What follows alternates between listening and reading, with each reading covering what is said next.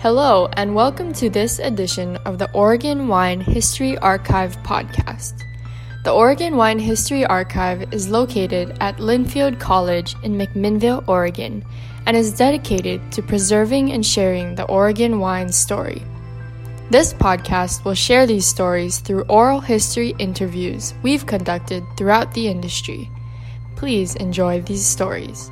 My name is Rich Schmidt. It is September 27th, 2017. We are interviewing Allen Holstein today at his house. And Allen, we're going to start by asking you, why wine? I came of age in a time and place in college. Napa was one piece to it. Napa was having a renaissance. It was coming of age. And America was becoming a wine-drinking place. And Napa's renaissance sort of had a spin-off effect all over the country. I was going to college in Kentucky, of all places, and even Kentucky had an effect or an impact of that. They wondered, maybe we can do it. And they were, and so coincidental to that trend or movement, there was a kind of a back to the land movement that I got involved with. Wendell Berry is a famous Kentucky writer that was a big influence to me. He was a friend of my dad's, and I hung out with him and before he was famous. Anyway, both those things influenced me, and I began wondering. I guess lastly, Ken Wright, the well-known winemaker, and I were college roommates together. And we had a wild hair idea to give a wine appreciation class in the non-credit part of the university. And we didn't know what we were doing. We just went and bought a book. And we told people we were going to taste Burgundies. Okay, well, it was a way of tasting great Burgundies on someone else's dime. And we're like, this is different than that. And so all those things conspired to make me wonder why one wine could be so much different than another. Here I am. And so my professor at University of Kentucky had a connection at Oregon State, and I came out to start a PhD program in horticulture. And you get to a point of no return in a PhD program where you're too invested to quit. And I began looking around the landscape and saw wines being produced here that were far better than in Kentucky. And it was the West Coast, after all. So I left Oregon State and took a job in Dundee in 1980. Well, years. And so what was that job? I was a vineyard manager for then Knudsen Erath. Dick Erath hired me, and he was the man on the ground, and his partner, Cal Knudsen, became a mentor of mine, and trial by fire. So as you're hired as a vineyard manager, how are you going about learning what you need to do? How are you figuring out sort of your role? Well, I had an academic background in plant science, and I had worked in vineyards. Dick Erath told me about the nuts and bolts. Hook that tractor up to that machine and go. And so that's where I was weak, was in mechanics. I used to think, instead of studying horticulture, I should have studied Spanish and mechanics. That's what made the world go round. And the academic background wasn't that much help until years later, when people would try and sell me some snake oil. I'd say, that doesn't make any sense from a physiology standpoint. And so it was trial by fire. In terms of the nuts and bolts of doing it, I didn't have a background in that, tractor repair and all that. I used to have this expression that, a can of worms is a common expression, but in those days I felt like I had a garbage can full of rattlesnakes, and it was all I could do to get the lid back on when I went home. So were there specific challenges to wine in Oregon that you were not prepared for, or that you were kind of learning on the fly? Well, disease prevention was one of the early ones. The pioneer guys that hired me had gone to Europe prior to my showing up, and they had some ideas that I was tasked with implementing. One of which was, they said, they have a system in France where they have wires on chains and they make everything go vertical. I'm like, oh, really? Well, where do you put the nails to put the wires on? Well, I don't know, split the difference. And so I think we had the first vertically trellised block on the West Coast. And we eventually expanded it, and it eventually expanded to the whole neighborhood, and eventually the whole West Coast. What was the question? The challenges? Yeah.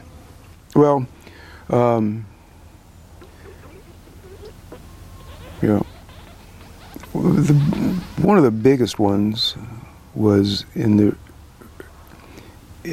understanding that we were just riding the coattails of the grapes. They were here to have baby grapes. And they didn't care as long as they achieved their end if we achieved ours. And so we failed in some years to understand how many grapes there were. On one hand, it was a light crop, it made good wine, it got the world's attention, but it was bad for business. On the other hand, 82 and 83 in particular, they set a big crop, and we didn't have the capacity to understand how big it was and how unable we were to ripen it to our standards in this place where we planted them. It was nuts.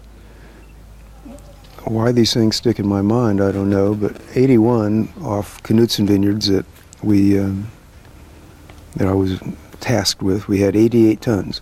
And I got a little talking to that, you know, the vineyard had to support itself and go figure it out. So I left more buds in the pruning come 82. I thought, I know how to fix this. We had 300 tons in 82, and the clusters weren't fully colored up. It was overcropped, and it didn't get really to red wine standards. It was 6 tons an acre. We didn't know that. We looked at it in advance, a good crop, but we didn't know how big.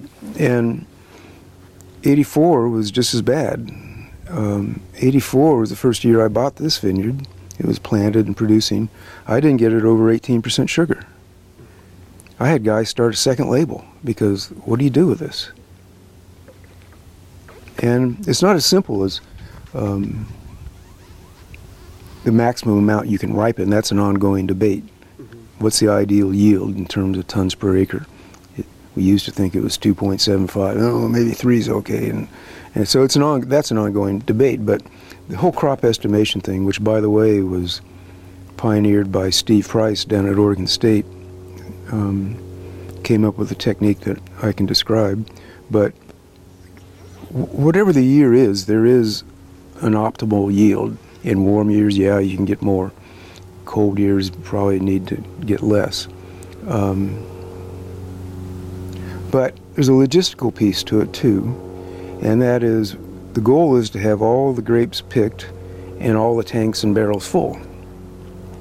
If all the tanks and barrels are full and the vineyards aren't picked, then one of the most important decisions about that vintage when the grapes are picked is determined by logistics. They can sit out in the rain for 2 weeks while the guys in the winery make room. You know, they have a fermenter that it has to ferment, and they can't take any more grapes until it's done fermenting. Then they can press it and put it in barrels, and then they can go harvest some more and reuse the fermenter. That's happened when it sat out in the rain for 2 weeks. It also has to fit into a sales channel that's finite, and if you overwhelm that sales channel, then the guys in that part of the business have to discount or start a second label. And so it was really breakthrough when we could finally say, okay, here's the goal. We want 3 tons an acre. We have 4.5. Go thin it. So we like to think we were improving quality, and in some years I think we were. But we're also fitting it into a finite space and a finite sales channel. And so that took all the 80s. figure out. Because you only get one chance to do it every year. Yeah. It's like being on a football team, and you either have a winning season or a losing season, and you have to live with it all year. Right. So you mentioned Steve Price at OSU, so tell me a little bit about the system you were talking about.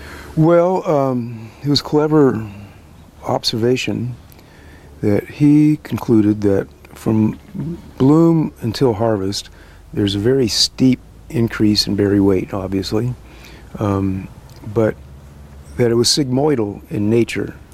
From bloom up to about 50 days, it had a steep increase, and when it's changing daily so much, it's hard to get a bead on it, an estimate. But after 50 days, it flattened for 5 to 10 days to where you could get a reasonable estimate on it, and then it resumed its increase. And he concluded that you can take that weight at 50 days and double it, and that would be your weight at harvest. That was an aha moment. And when the clusters are really heavy, they can more than double, and when they're really light, they won't quite double, and you have to know if you're in the middle of the bell curve and use your instincts. And they're still arguing about, it's really 1.9 or it's 2.1. But at the end of the day, there's so much variation in the vineyard. When you're sampling, it's hard to get a beat on it. We came up with a technique that's pretty good. And we've gotten to be very good, my group. We can come within 3% of what the target yield is. On whole, some fields are 10% high and others are 15% low. Okay, we spend 8.5 minutes in a field to do it. You know, a statistician would say, you're crazy. You've got to take so many more observations to have any reasonable expectation of being accurate. But commercially, there's not the resources, time or resources to do that. So we came up with a technique that sort of perfected the Steve Price technique to get a good estimate. And when we get started, we'll take a group out, some more experienced than others, and we'll do the same field. And if someone that's new comes back and they're 20% off of mine, it's like, nope, go back. You're not in the zone. You gotta get in the zone. You know, you gotta feel it and take observations that sample all the variation while still being in the middle of the bell curve. It's fun. It's an interesting mix of art and science. Yeah, and I've done it in Burgundy and in California, and different varieties in different places. It might be a little bit of a variation on the theme, but it gets you in the ballpark. I've been in Sonoma doing this, taking samples at 50 days after bloom, and some of the locals look at me like, what are you doing? I'm like, I'm estimating the crop. They look at you like you're nuts. In that environment, if you have more grapes than you expect, you go down the road and sell it to Kendall Jackson or Gallo at a discount. Life goes on. There wasn't that outlet here. Sure. Couldn't do it. So it works with other varieties and other places to a degree. And Brand Oregon, everyone in Oregon is nuts about it. They've gotten good at it. And it's been adopted in other parts of the world to some degree. So you mentioned that you started Canoes in Erath in 1980, and by 1984, I think you said you had purchased. Yeah, I started daylighting a little bit. Some of the other pioneer guys that had vineyards that didn't have wineries, I started moonlighting for them, one of which was Gary Fuquay that owned this hill, and I bought this piece from him. And those were the wilderness days. Argyle came along in '87, and I've described it before. There was the pioneer phase. When I started, there was 13 wineries, and there was 1,000 acres in the state, and I was in charge of 100 of them. And I watched the interview with Bill Blosser. There was a lot of collaboration, you know, what are you doing? How do I do that? But at the end of the day, no one really knew what they were doing. And it was learned by experience and by mistakes, 82 and 84. The second wave was begun by people who were entrepreneurial and not risk adverse and young enough to do something else and had experience in other parts of the world growing grapes and making wine, and realized the promise here and realized it hadn't been fulfilled. And Argyle was at the vanguard of that, as was Domaine Druin, Archery Summit, all started happening. Druin really put Oregon on the map as far as I'm concerned. And so that was a fun time to be here. It was like being in the little United Nations in Dundee. Argyle was begun by an Australian group that had experience in South Australia, and along comes Druin from Burgundy, and I had the opportunity to work with the Druins for 20 years, beginning in '88. So I started with Argyle in '87, Druin in '88, and it was Yippee-ki-yay. And that was about the time when a lot of other things were happening. The release of the Dijon clones happened in '89, '90. Phylloxera was discovered in '90, just down the hill in the neighboring vineyard. That was hair on fire moment. And so crop estimation began late '80s, early '90s. Clones were technically released in '89, I think, but we could only buy 25 vines of each flavor because that's all there was. And because of my mentors had previous experience with them, they chased me off to a nursery and said, "You blow those up." A lot of guys planted 25 vines for observation, but we went yippee-ki-yay with it. And phylloxera was discovered, which meant we had to start figuring out rootstocks, some of which were more devigorating than others, which addressed a problem we had in the '80s with excess vegetative vigor and too much growth. And coincidental to all that was a evolution. I about said revolution, but I wanted to evolution is a better word, with row spacing. Druin introduced French Burgundian type row spacing that was the first of its kind in the New World, as far as I know. And that had a knock-on effect on my group and others, and even in California, which required more sophisticated vertical trellising. It was one thing to have rows 12 feet apart and let them flop willy-nilly, but when you had rows closer together, you had to be on it with training and canopy management. So all that was blossoming at that time. So I follow up with you about phylloxera, because we of course know that was the big scourge of that time. I'm curious, in your recollection, tell me what you remember about it being sort of discovered, and then the kind of what happened afterward. Well, we were managing the vineyard. It was Gary Fuquay's vineyard after I bought this one, and so it was right there. And my Australian mentor, Brian Crozer, who founded Argyle, we were out running around the vineyards. He'd come frequently, and he was a vineyard guy, and we'd go run around the vineyard, and there was a weak spot just above the house, and he goes, "What's that?" I don't know, we need a little fertilizer. It was a weak area and turned yellow in August, and it was kind of circular, and I had a garbage can full of rattlesnakes to be worried about that. He goes, "You better get that looked at." And I went, yeah, okay, but I think I let it go a year or so. I fertilized it, and it didn't respond, and I'm like, okay. So I called some professors at Oregon State, and the industry was small enough then, they knew exactly what vineyard I was talking about and where it was, and they came and looked at it without me. They said, "Oh, yeah, we're going to be up there, we'll check it out." And I was driving down the road with one of the first cell phones known to man that was hooked up to the car, and with Robert Druin on Warden Hill Road, and I get the phone call from the professors that that was phylloxera, and I just about ran off the road. And they, right or wrong, felt like they had an obligation to inform the Department of Agriculture, and I had Department of Agriculture officials in my office next morning. And I eventually got called in on the carpet to the director of the Department of Agriculture. I forget his name, but he was the boss. And he pulled me in, and he goes, "Well, we want to write a quarantine order on all the vineyards you manage, because it was assumed that I could have been spreading it around unknowingly. There was also an undercurrent of, what's Holstein doing now? Where did it come from?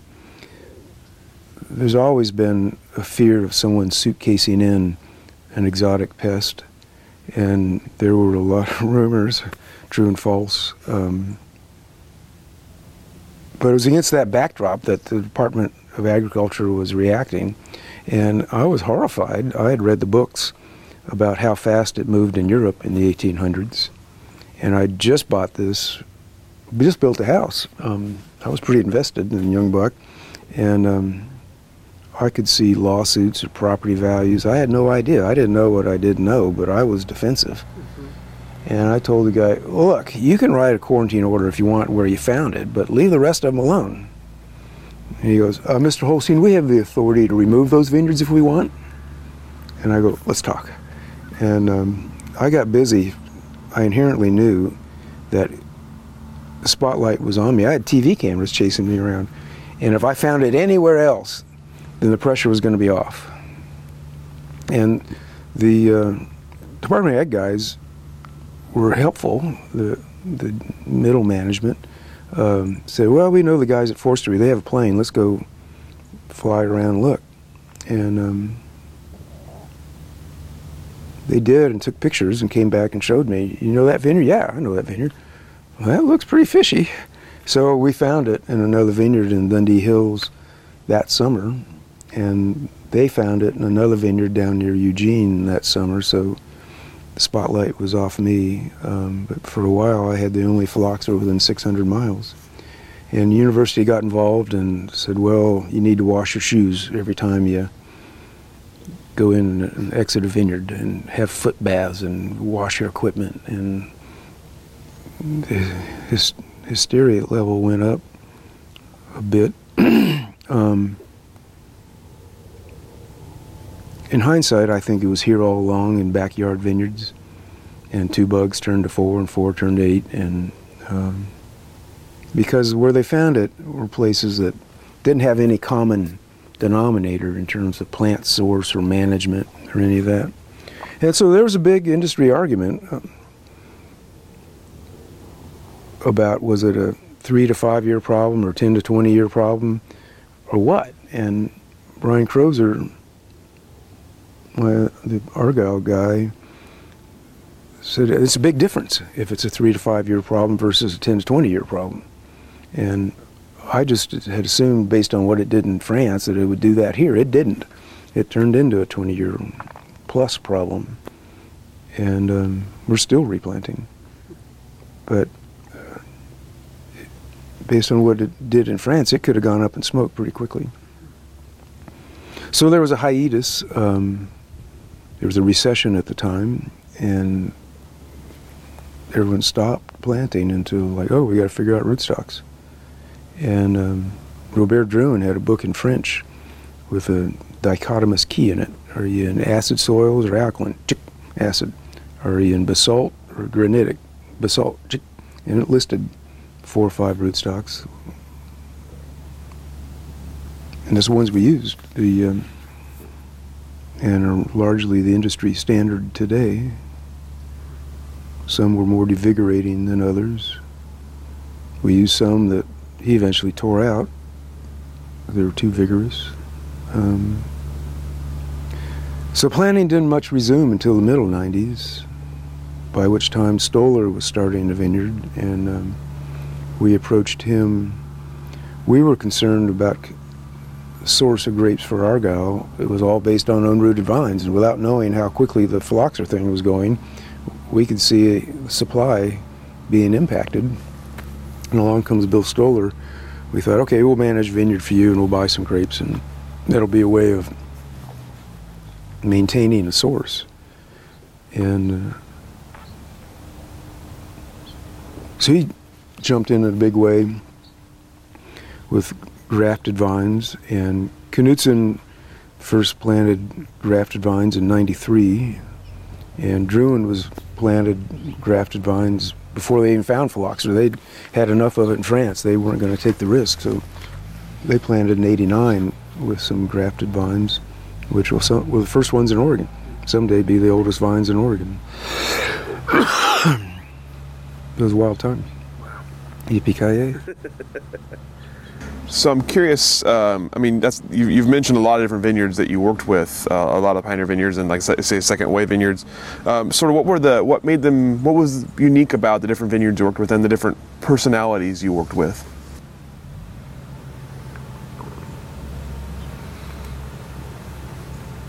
Well, there was a chapter, the Druins were blue blood, Burgundian, traditional, experienced with Pinot Noir and philosophic. The Argyll's parent group was Australian and young Turks and aggressive and scientific, and I sort of had to pinch myself going from one camp to the other, like, okay, the French are going to be having a 2-hour lunch, you can't get in a panic, you're just going to have to relax, and then we go back to the Australian camp, it was like, boom, boom, boom, boom. And so Stoller wasn't a technical guy. We used a lot of the same approaches that we'd used in Argyll and Druin. And the idea was to have a diversity of clones and diversity of rootstocks, and that they would perform a little bit independently of each other year to year, and that particularly with clones, it gave winemakers more choices in blending and more layers, I think. The rootstocks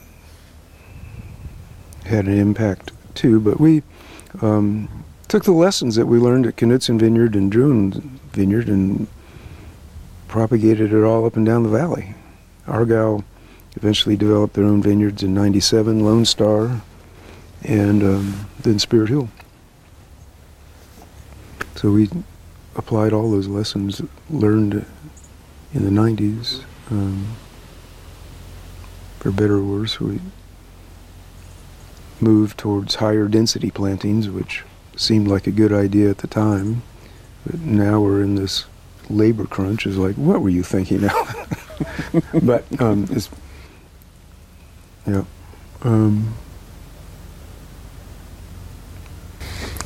So how did you manage that many different vineyards and that many different sort of styles? How did you keep them separate? How did you keep them unique?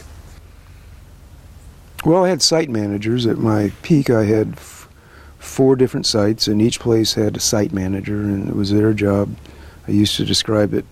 It was their job to keep the wheel in the truck, and my job to keep the truck on the road. And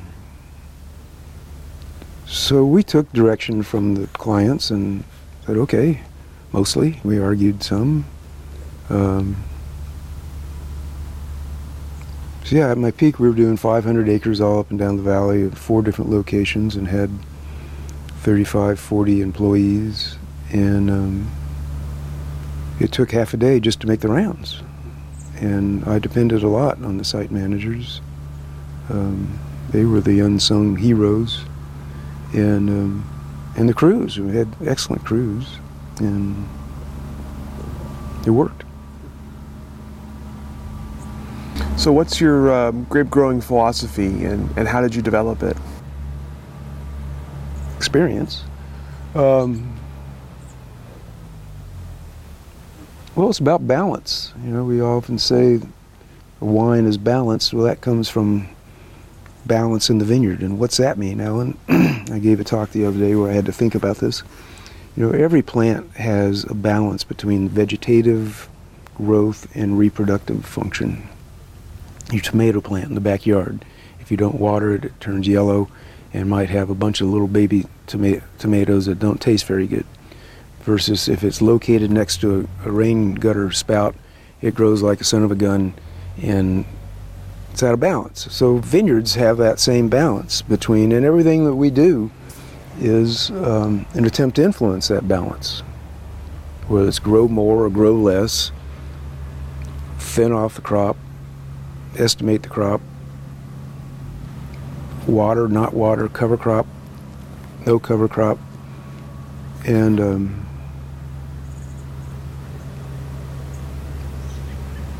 it's like having 2 gauges. One's for vegetative growth and the other is reproductive function, and they have a little wire in between them. They're related, and they both respond to the environment, and the needles are going like this all the time, and you're like looking at the needles and thinking about what you could do to get it to where you want, knowing all the time that the environment, the weather, can either exaggerate or mitigate what you do, and so it makes you twitchy. But early on, when in some of the successes in the 80s, 83 for example, that got a lot of attention, and I reflected back to the vineyards. What did they look like? How green were they? How did they grow? What was the balance? And so I've tried to reproduce that ever since, learning lessons along the way, I guess.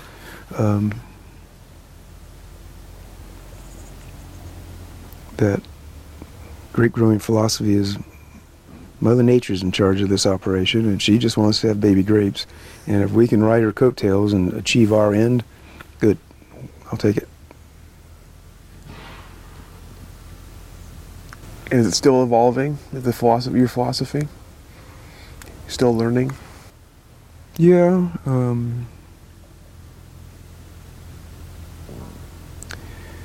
Yeah, you always look to the environment, and what's going to happen, and so you're learning whether you made the right decision or not.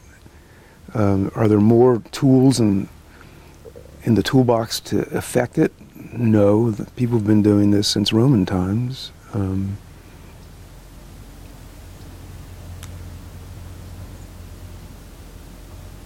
Yeah, you're learning in the moment. I can't tell you, here's a new technique. You learn to put all these things together in a different way and make decisions to get in the way or get out of the way. Not a very good answer, but I get it. Mm-hmm. What's your favorite part of vineyard operations? Well, I like planting new vineyards, partly because you don't have to harvest them. That's the creative part. You look at a piece of land and think, what would I do with that? And which way would I run the rows? And that's the creative part. And what would I plant there? And what spacing? And what's the end game? How good is this site? What's its potential? How would I do it? And so it's a fresh field. You can start over. And the timing of young vineyards is different. You can do it when the producing vineyards aren't busy, so it's more leisurely. And so I enjoy that. I enjoyed estimating crop. That's a challenge. And I sort of took it as a competitive thing. I wanted to give me the target, I'm going to hit the target. And you feel good when you do that. You worked with Mother Nature. She's achieving her end, and we're achieving ours. And enjoyed that. And being outside in a place of beauty, it's cool. You mentioned some of the early vintages. Is there a most memorable vintage for you, either positively or negatively or otherwise? Well, 83 was a breakthrough. We had 1.5 tons per acre. It was disappointing financially for vineyards that were selling grapes, but the wine was, to this day, I think, is one of Oregon's best. Ken Wright and I snuck into Erath's cellar and tasted 83s out of the barrel, and that's what's responsible for Ken being up here. 87 was the first year of Argyle, and this is when we were learning about vine balance and harvest according to flavor, and it was a big yield, but, well, in the 80s, there's a lot of orchards in the area, and they clean cultivated. So the vineyard guys said, well, the cherry guys clean cultivate, we will too. But along the way, we thought, these are growing like hell. Why don't we plant a grass that can kind of compete and affect the balance? So we got smart in 87, and we planted grass every row. And it turned out to be wicked dry, and it sort of made the wines dumb. It was a learning year, and from that experience, we learned to do cover crop every other row. 91 and 93 were years that were late. The intended harvest date was October 10-ish, 5 to 10-ish, and we knew there wasn't much margin for error. You know, the last half of October, when the curtain closes in Oregon, it's slammed shut. You're done. There's no hanging on. And so we knew that the margin for error was slim. And that's when we were beginning to do the crop estimation and thin to a goal. And even with that, it was nip and tuck with getting them ripe. But both those years had 90s the first week of October. That was like, thank you, God, it saved the day. And they were brilliant vintages. I could go on and on about, you know, they're like your kids. Every one, like, you bleed, you know, sweat blood on every one of them.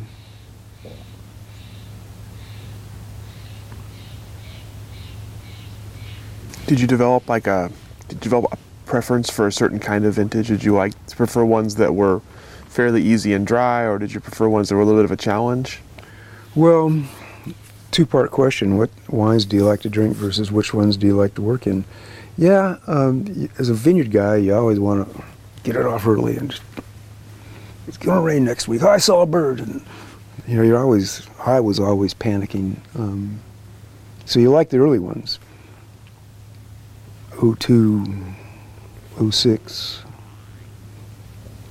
In the context of global warming and climate change, 92 we began harvesting in August, and it wasn't another year until 15, 16 that was harvested in August.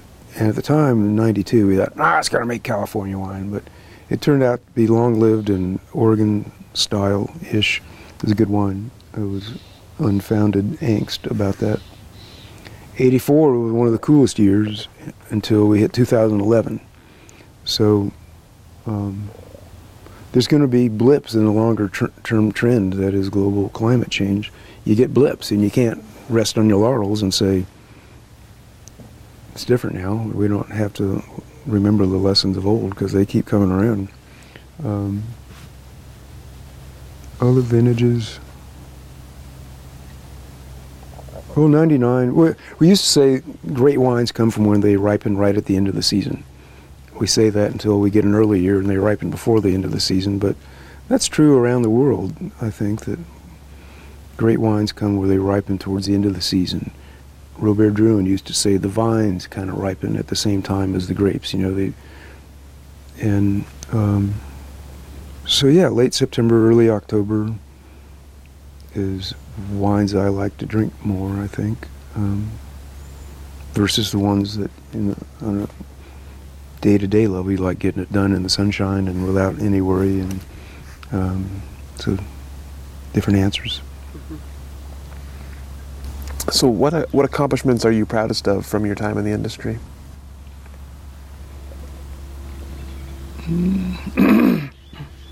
Well, it wasn't my ideas or my money,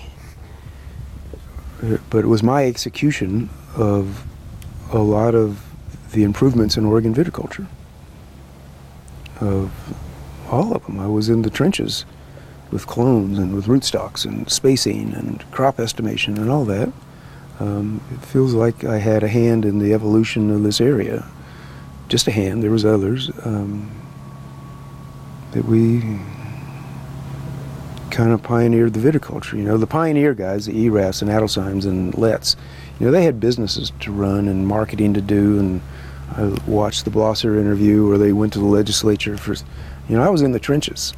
I was the hired gun and of making it all work. And I'm proud of that. I'm proud of my involvement in the Live organization. It was one of the more rewarding things I've done. I was a late comer to it, but joined them at a time with all my acreage at the time and the cachet that provided.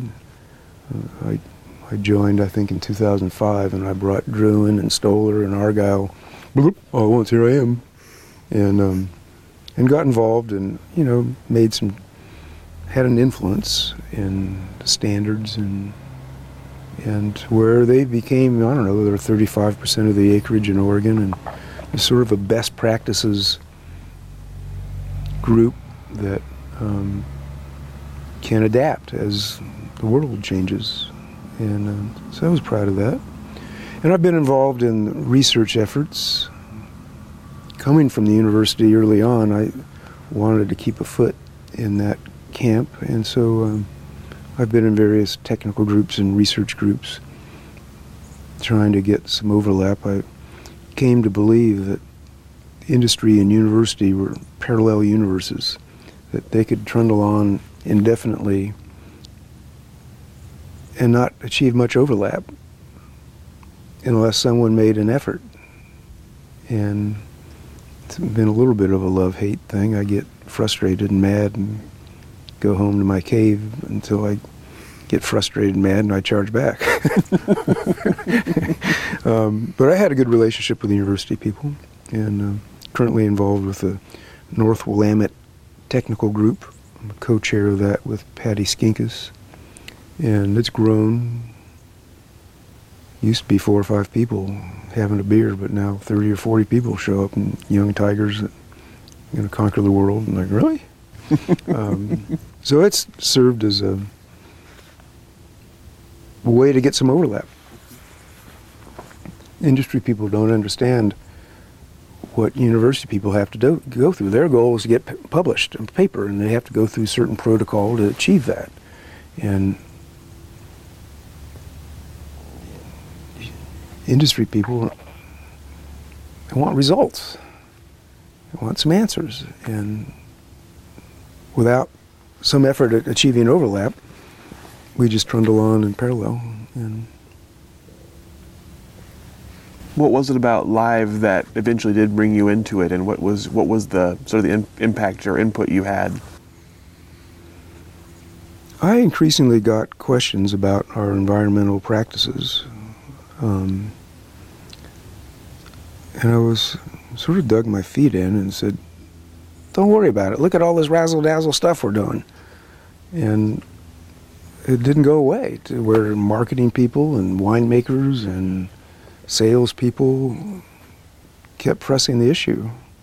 And I realized that I was painting myself in a corner. I needed an answer to that question. And Live had a policy of third-party inspection. I realized, A, that I was painting myself in a corner, and that, B, it was marketing. It wasn't nuts and bolts viticulture. Some of the inquiries I was getting, it was more about, what's our story? Mm-hmm. Well, you're in charge of the story. I'm in charge of viticulture.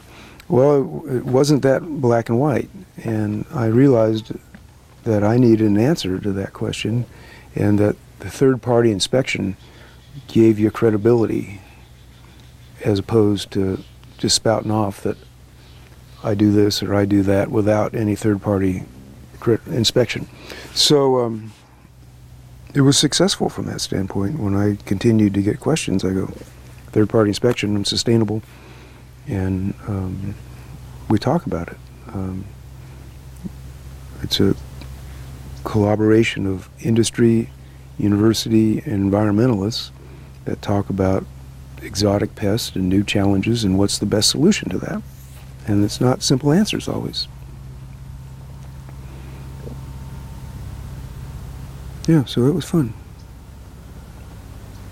Gave it legs. So besides the sheer size, I'm curious, what are some of the sort of the major changes you've seen in the industry over the years from when you started till now? Well, I talked about the first wave, the pioneer wave. The second wave was the entrepreneurs, risk takers. The third wave began really when St. Michel bought Erath. And I met Jess Jackson of Kendall Jackson down at Argyle in the 90s, and the risk was considered too high for those companies in the 90s. Our yields weren't adequate. It was just like, it's a little too high risk. So the third wave was more risk-adverse companies with bigger tentacles began to locate. And Argyle was purchased by a big company that never would have invested here in the early days. Erath was purchased by St. Michel. There's other examples. There's big business here now, and they have employee manuals and HR people and rules and regulations and policies that didn't have. And I don't have big exposure to it, but the fourth wave might well be venture capital people, investment types. And I don't know, but the pivotal point was when the risk was considered lower, not only did it attract bigger companies, it also attracted more mom and pops and young people. My son is getting involved. He was born and raised in this house, and 3 or 4 years ago decided he was going to launch a brand, and I marvel at the young people showing up thinking there's a future here. Like, really? My son, one of them, and he got his hair on fire, going to go conquer the world. Great. And so you have all kinds of players now, and there's every wine region of the world, really, that I've visited, at least my opinion is, you got 20% of the people that are making the reputation for the area. They get the scores and personalities. You got another percentage that gets distribution, and these big, not articulating this well. In the early days, well, there's two kinds of models. There's the high margin, low volume, and in the early days, that's all there was because there wasn't any volume. And I use the example that in California, if you had too many grapes, you could go sell them to Gallo. That didn't exist in the early days here. It exists to some degree today because we do have high volume, low margin producers. There's a symbiosis between the two models. The high volume, low margin guys get distribution out in America, and they sell largely on price, but they get people to try it, and it benefits the 20% that are selling the high margin, low volume. So they work together. That didn't exist in the early days. So has it fundamentally changed the Oregon wine industry? Is it a different industry now that you have the outside players in it? Yeah. It's hard to imagine what it was like. Again, watching the Blosser interview about I think you asked what was his goal. He said, make it through the year. and we used to have this expression, live to fight another hour. It wasn't established. It was up in the air. It could have gone either way, it seems. And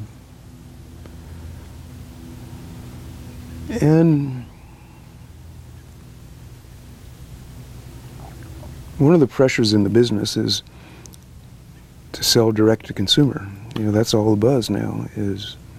And this area hadn't matured enough in those days. Sure, there were tasting rooms, but they got a housewife to come in after she dropped the kids off, and she might have to leave early to go take them to the dentist or whatever. That was a scene. Now you have young professionals in hospitality that know how to do this, and they are creating a destination place. Last fall when Oregon was written up as wine destination of the world, that's changed. When the Allison opened, I just went down and went, that was 2009. I'm like, really? Because it was unthinkable.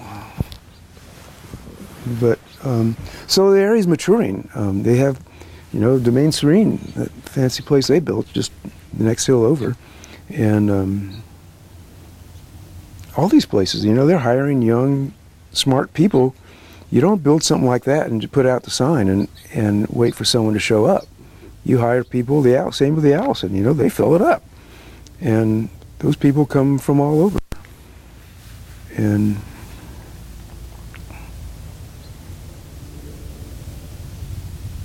my son does crazy business right here.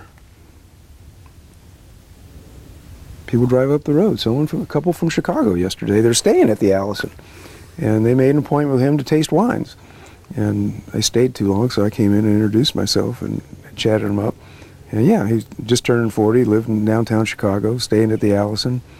And in that sense, it's way different. This was Hillbillyville.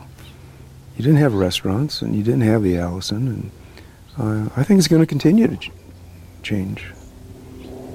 I read something on the Wine Board website this week about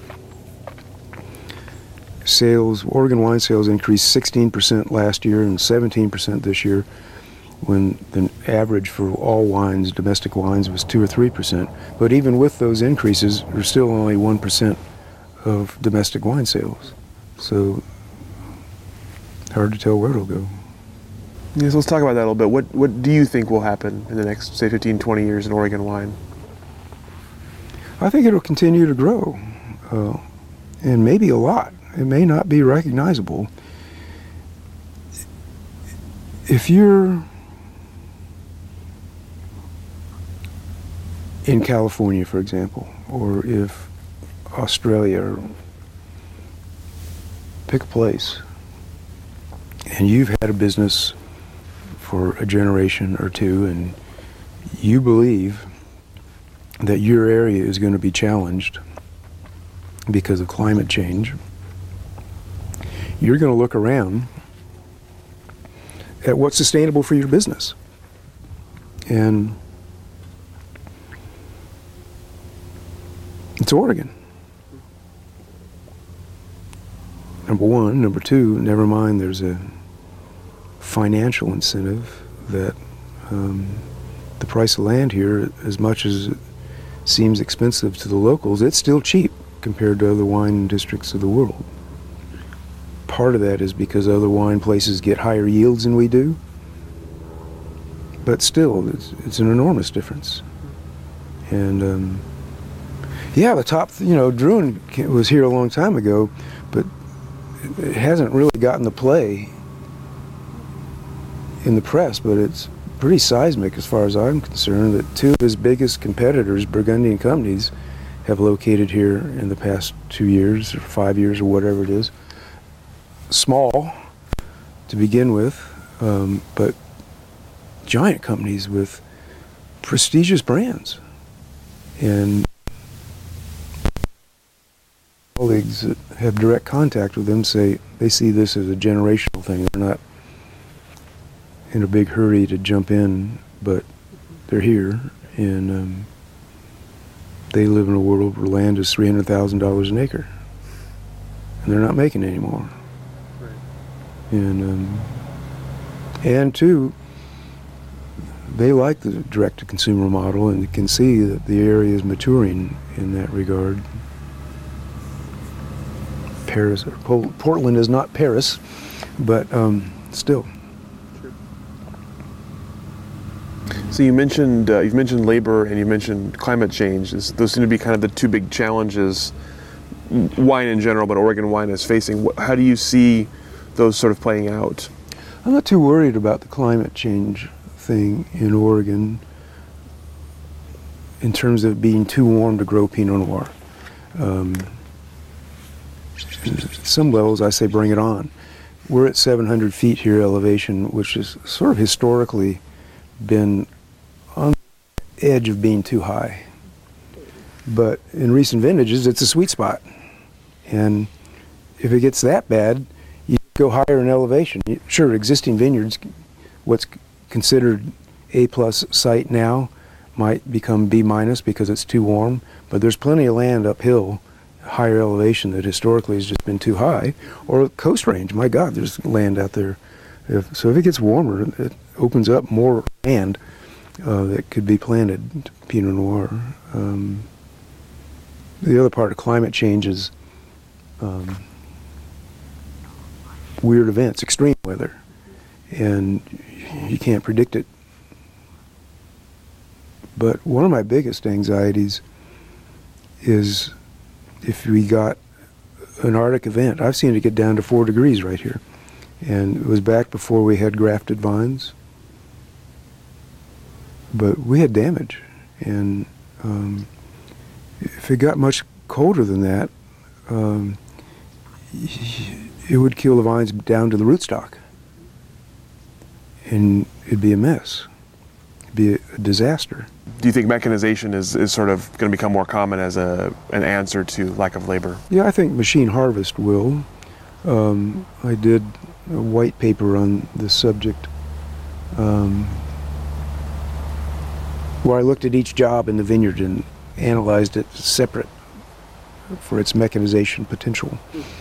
And for the way we set up our vineyards, they're sort of high input, and there's limits to what you can do. But you have to splice and dice it. Machine picking, yes, that's coming. It's here, and there'll be more of it. You know, Washington, for example, out in eastern Washington, 98% of what they do gets machine picked. There's no one out there. And so machine harvest will be more and more of it. There's a way as pruning, but it involves techniques that may compromise you on yield. So why would you shoot yourself in the foot for yield in order to save a few bucks on machine pruning, which happens in the winter when maybe you can't get the equipment out in the first place? So there is machine pruning in the world, but it has its limits in Oregon for those reasons. You need scale to mechanize. The equipment's expensive, and there are people doing custom work. They buy the equipment and they charge you to do it, and they charge good money to pay for their equipment and to pay for their time. Or you can own it. To own it, you have to have scale and you have to be committed to machine harvesting. You can take the harvesting unit off of the tractor and put on a sprayer and put on other attachments that are more efficient than what we do. But it's $500,000 for the whole business, and Oregon doesn't have that scale mostly. The bigger companies do, and they will. If you look at, wine regions in France, they haven't had or the New World for that matter, in Australia and New Zealand, they haven't had the advantage of Mexico next door, and they managed. In Europe, okay, they have some gypsies and Turks, casual labor pool that they can scare up for harvest. But they use locals that historically haven't been an option here. But if we can figure out a way to make it more efficient for locals and more rewarding, maybe there will be. But that's how the world's done it.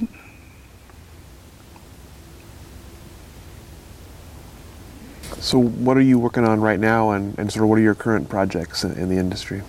Well, as you may know, I recently stepped back from Argyle after 30 years.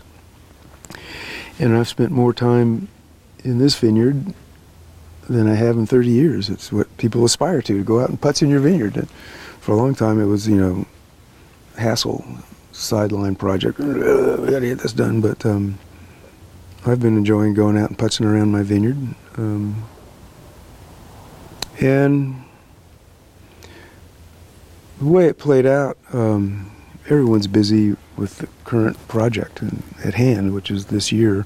I hope to insert myself in the off season and look for a role that I don't currently have. I don't know what that looks like, but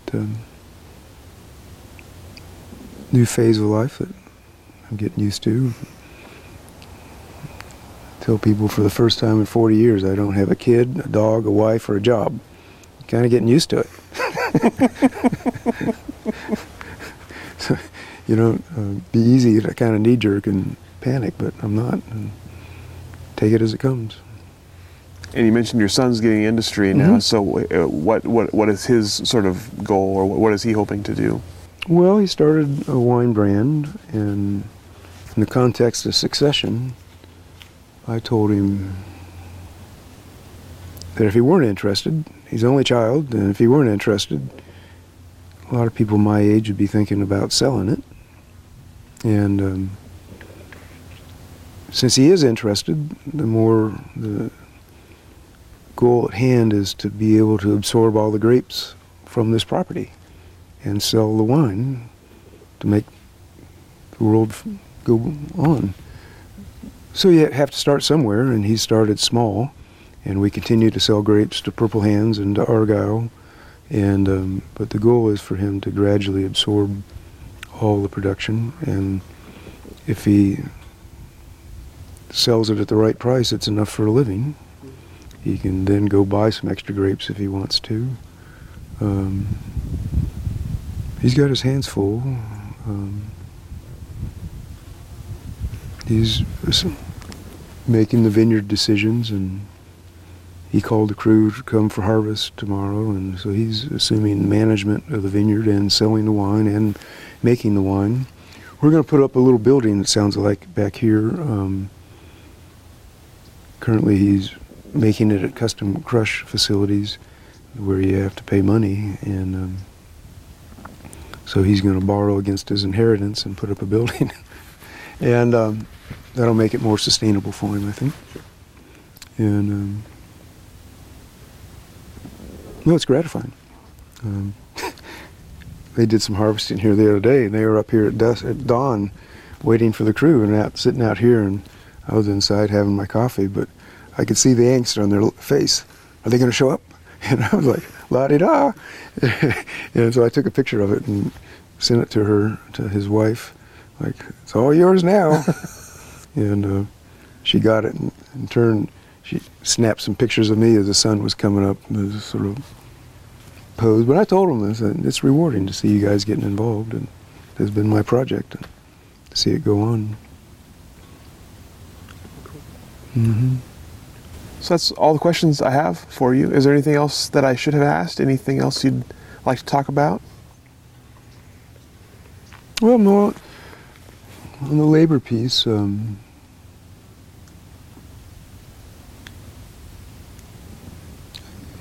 it can't be overemphasized what the Hispanic labor force, their contribution has been.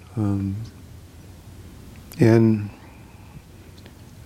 there were decades where I didn't speak English till I went home at night. I lived it and breathed it with them. And they've made a real contribution. Along the way, health insurance debate, I worked with them to get health insurance, and for a while they had catastrophic policy, but they didn't have prescription coverage to get the medicine the doctor told them to get, and so we had that struggle until we finally got them good coverage. But I think that's something the industry could do better at. And I was the trustee on the first 401k program, got them going on it, and they've participated. And so I was heavily involved in insurance and benefits for them along the way. And